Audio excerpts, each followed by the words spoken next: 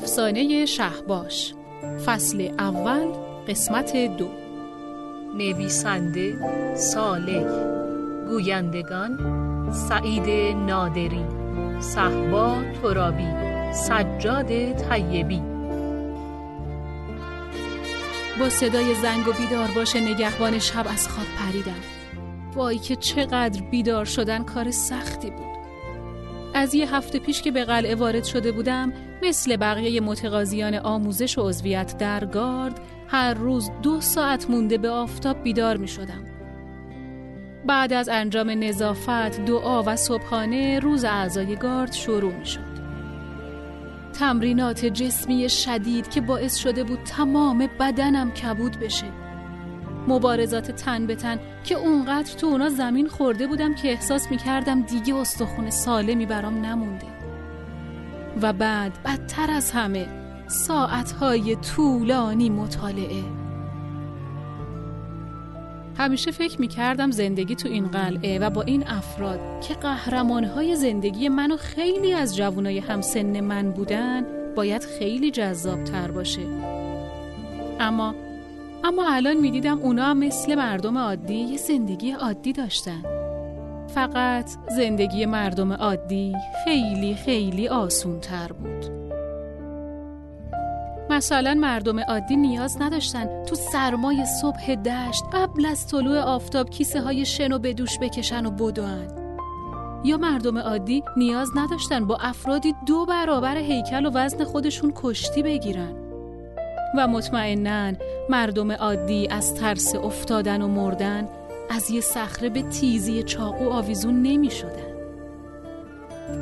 جالب اینجا بود که بجز من و سندباد و ساراس که تازه وارد بودیم، این کارا برای بقیه خیلی عادی بود و حتی به طرز احمقانه از این فشار و درد لذت می بردن. کسی چه می دونه؟ شاید منم بعد از چند سال موندن تو این قلعه به همین حال و روز می افتادم و دیگه زندگی کردن و فراموش می کردم. با صلاح دید پیر خرد، هویت من از تمام پادگان مخفی نگه داشته شده بود و شاید به همین دلیل حس می کردم برای کسی مهم نیست چی به روزم میاد. وای که چقدر دلم برای تشک نرم و صبونه گرم، اونم نزدیک ظهر، تنگ شده بود. با فریاد پاسبانا به خودم اومدم. زمان نظافت جمعی بود و الان نوبت من بود که برای تحویل وسایل نظافت برم. هر روز نظافت یه قسمت به ما محول می شد. یه روز استبل، روز دیگه حیاط بیرون. اما امروز از تعجب خشکم زد. پاسبانا وسایل نظافت مستراح به سمت من دراز کرده بود. یعنی من باید مستراح و نظافت می کردم؟ نه، این دیگه خیلی زیاد بود. من یه شاهزاده هستم. برای آموختن رمز و راز رهبری مردم به اینجا اومدم، نه نظافت زیر پای انسان و اسب. پاسبانا که تردید منو دید گفت: یالا دیگه، چته؟ چرا خشکت زده؟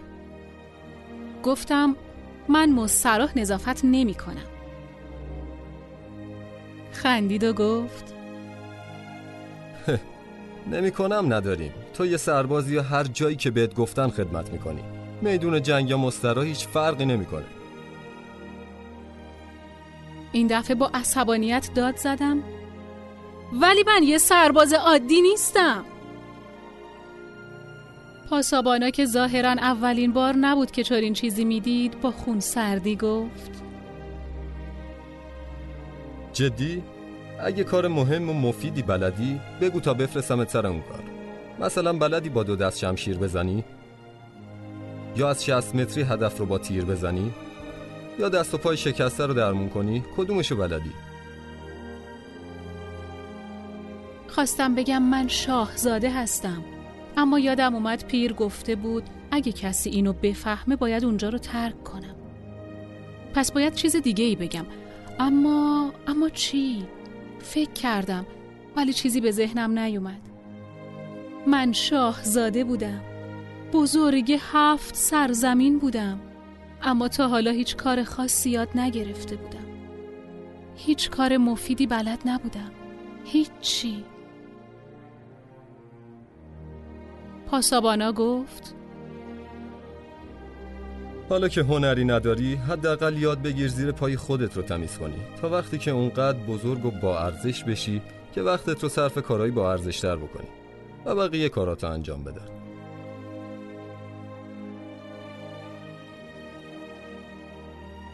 اشک تو چشام جمع شده بود.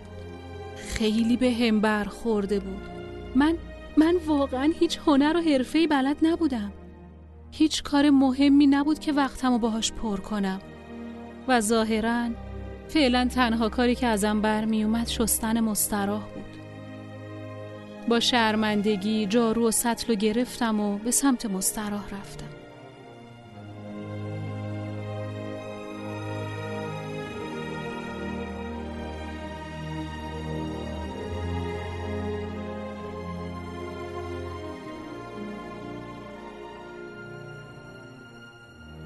نمیدونم چرا اینقدر دیر کرده بود. هر روز پیر خرد اینجا بود، اما امروز که من ازش سوال داشتم برگشتش از صحرا طول کشیده بود. بالاخره صدای درود گفتنش به نگهبانا رو شنیدم. سعی کردم خودم رو مشغول مطالعه کتاب مقابل خودم بکنم. کتابی در مورد قواعد مالیات بازرگانان و پیشوران. پدر من اولین کسی بود که به کمک پیر خرد این مالیات ها رو طبقه بندی و دقیق کرده بود. اما من هرچی میخوندم چیزی نمیفهمیدم.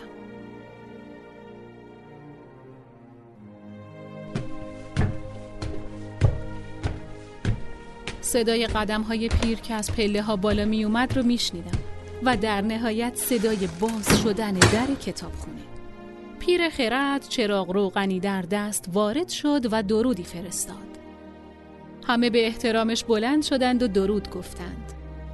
رسم این بود که صبر کنیم تا پیر مقداری از کارهای روزانه خودش رو انجام بده و بعد برای سوال به سراغ اون بریم. اما امروز طاقت نداشتم. به محض اینکه پیر پشت میزش قرار گرفت رفتم روبروش ایستادم و گفتم درود استاد. با لبخندی به من نگاه کرد و گفت چه چیزی اینقدر اذیتت میکنه که نمیتونی حتی اجازه بدی من بشینم؟ گفتم سوال دارم استاد. اشاره کرد بشینم و صحبت کنم. من هم تمام ماجرا رو از بیدار شدن سخت صبحای زود تا کارای تکراری بی‌معنی و نظافت مستراح براش تعریف کردم. در حالی که میخندید گفت راستش رو بگو، کدوم یکی بیشتر اذیتت کرد؟ اینکه مستراح رو نظافت کردی یا اینکه کار مفید بهتری بلد نبودی؟ به آرومی گفتم ولی من شاهزاده هستم. پیر به صندلی تکیه داد و گفت اون هنر پدرت بود که پادشاه شد. تو چه کاری؟ از این گذشته چرا باید نظافت مستراحی که خودت ازش استفاده کردی تا این حد آزارت بده؟ با ناراحتی گفتم یعنی اگه از شما بخوان این کارا رو انجام بدین اذیت نمیشین؟ گفت کسی از من نمیخواد، چون قبل از اینکه بخوان انجام میدم و نه ناراحت نمیشم. اما نگفتی کدوم یکی بیشتر درد داشت، نظافت مستراح یا اینکه کار مهمتری برای انجام نداشتی؟ لحظه شرمنده شدم. میدونستم پیر تمام کارهای شخصیش رو خودش انجام میده، اما تا حالا تا این حد بهش توجه نکرده بودم. گفتم هر دو، بیشتر دومی. پیر خندید و از قفسه کنار دستش یه اشرفی طلا برداشت و گفت این رو میبینی؟ یه اشرفی طلاست. خیلی ها طالبین هستن، درسته؟ گفتم بله. گفت حالا اگه توی استبل و زیر پای اسبا باشه چقدر میارزه؟ گفتم بازم یه اشرفی طلا. و اگه در چاه مستراح باشه چقدر؟ خب بازم به اندازه یه اشرفی طلا. پیر خندید و گفت این که کجا باشی یا در چه وضعیتی ارزش تو رو مشخص نمی‌کنه. مهم اینه که خودت رو چطور می‌بینی، به اندازه اشرفی یا یه تکه آهن بی‌ارزش. برای همین من وقتی مسترای خودم رو تمیز می‌کنم یا کارهایی رو انجام میدم که میتونم به دیگران واگذار کنم، احساس بی‌ارزشی نمی‌کنم. اما این کارها رو می‌کنم تا یادم بیاد اگه یاد نگیرم و کار با ارزشی برای انجام نداشته باشم، روزهای من چطور خواهد گذشت. فرق ما و این اشرفی اینه که اشرفی طلا به دنیا میاد، اما ما آدم‌ها باید با تمرین خودمون رو به طلا تبدیل کنیم. و وقتی طلا شدی از هیچی ناراحت نمیشی، چون میدونی توی استبل باشی یا مسترا یا بر تخت، طلا هستی. خب چطور باید به طلا تبدیل شم یا باور کنم طلا هستم؟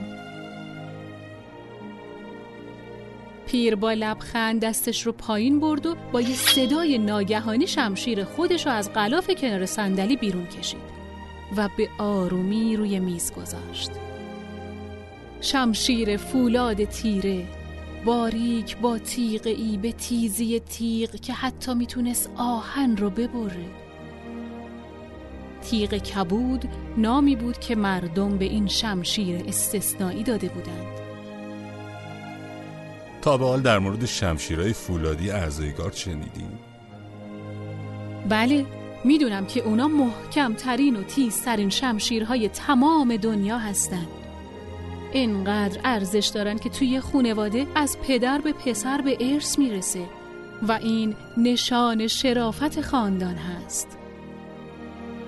میدونم هر استاد شمشیرساز گاهی هر ماه تا 20 تا شمشیر درست میکنه، اما تیغ کبود رو حد اکثر هر سال یکی میتونه بسازه. البته نمیدونم چرا.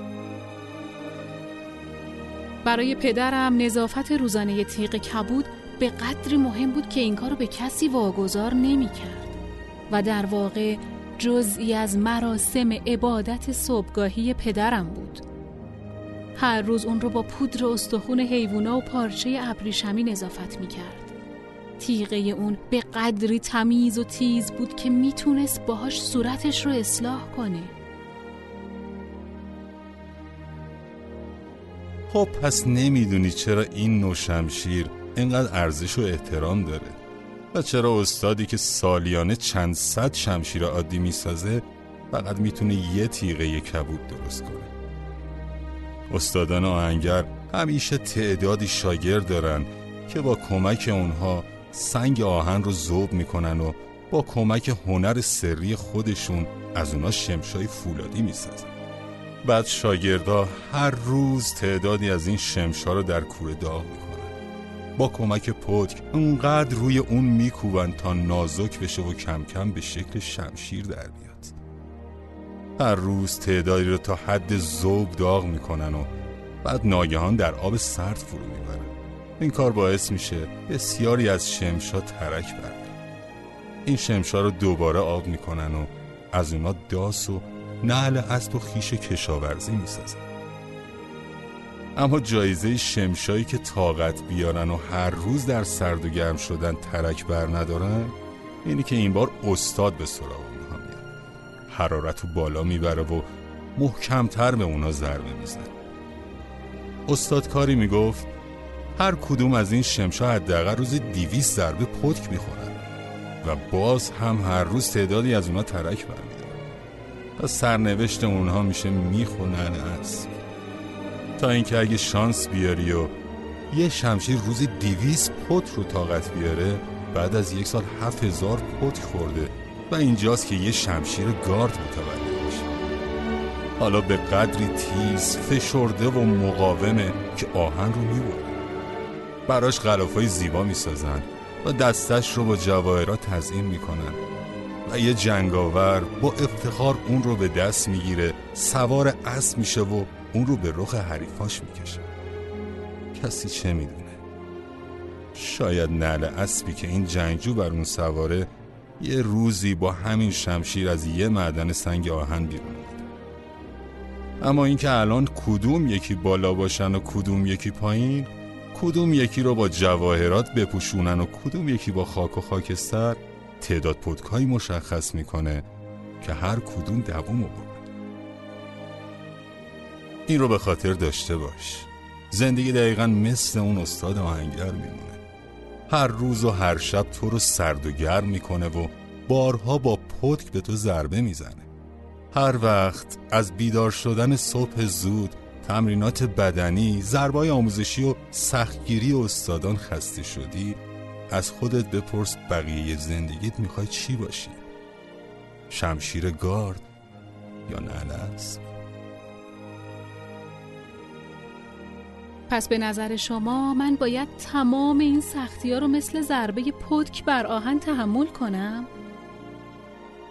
نه، تحمل نه. باید به استقبال اون بری. یادت باشه استاد آهنگر با هر قطعه آهنی کار نمیکنه و براش وقت نمیذاره. اگه قطعات آهن زبون داشتن از استاد میخواستن که با اونا کار کنه، مطمئناً از اونا نمیخواست که اونا رو نوازش کنه، بلکه آتش داغتر و ضربات پتک بیشتر طلب میکرد. لحظه‌ای فکر کردم و بی اختیار گفتم یا شایدم نمی کردن. چه کاریه؟ پیر در حالی که شمشیر رو با احتیاط بر می داشت و در غلاف می گذاشت خندید و گفت دقیقاً، همیشه اسبایی هستن که به نعل احتیاج دارن. به سمت من برگشت و انگشتش رو به سمت من گرفت و گفت فردا صبح که خواستی بین خوابیدن یا بیدار شدن تصمیم بگیری، ببین میخوای کدوم یکی باشی، شمشیر گارد یا نعل اسب.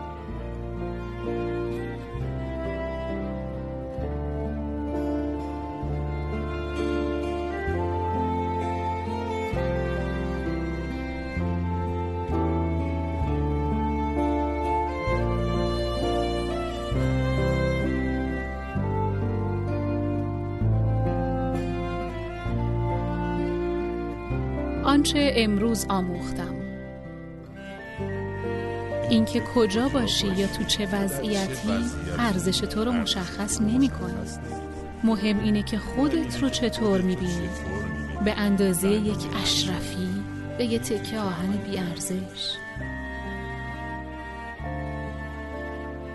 اینکه الان کدوم یکی بالا باشن و کدوم یکی پایین، کدوم یکی رو با جواهرات بپوشونن و کدوم یکی رو با خاک و خاکستر، تعداد پتک های مشخص میکنه که هر کدوم دوام آورده. فردا صبح که خواستی بین خوابیدن و بیدار شدن تصمیم بگیری، ببین میخوای کدوم یکی باشی، شمشیر گارد یا نعل اسب.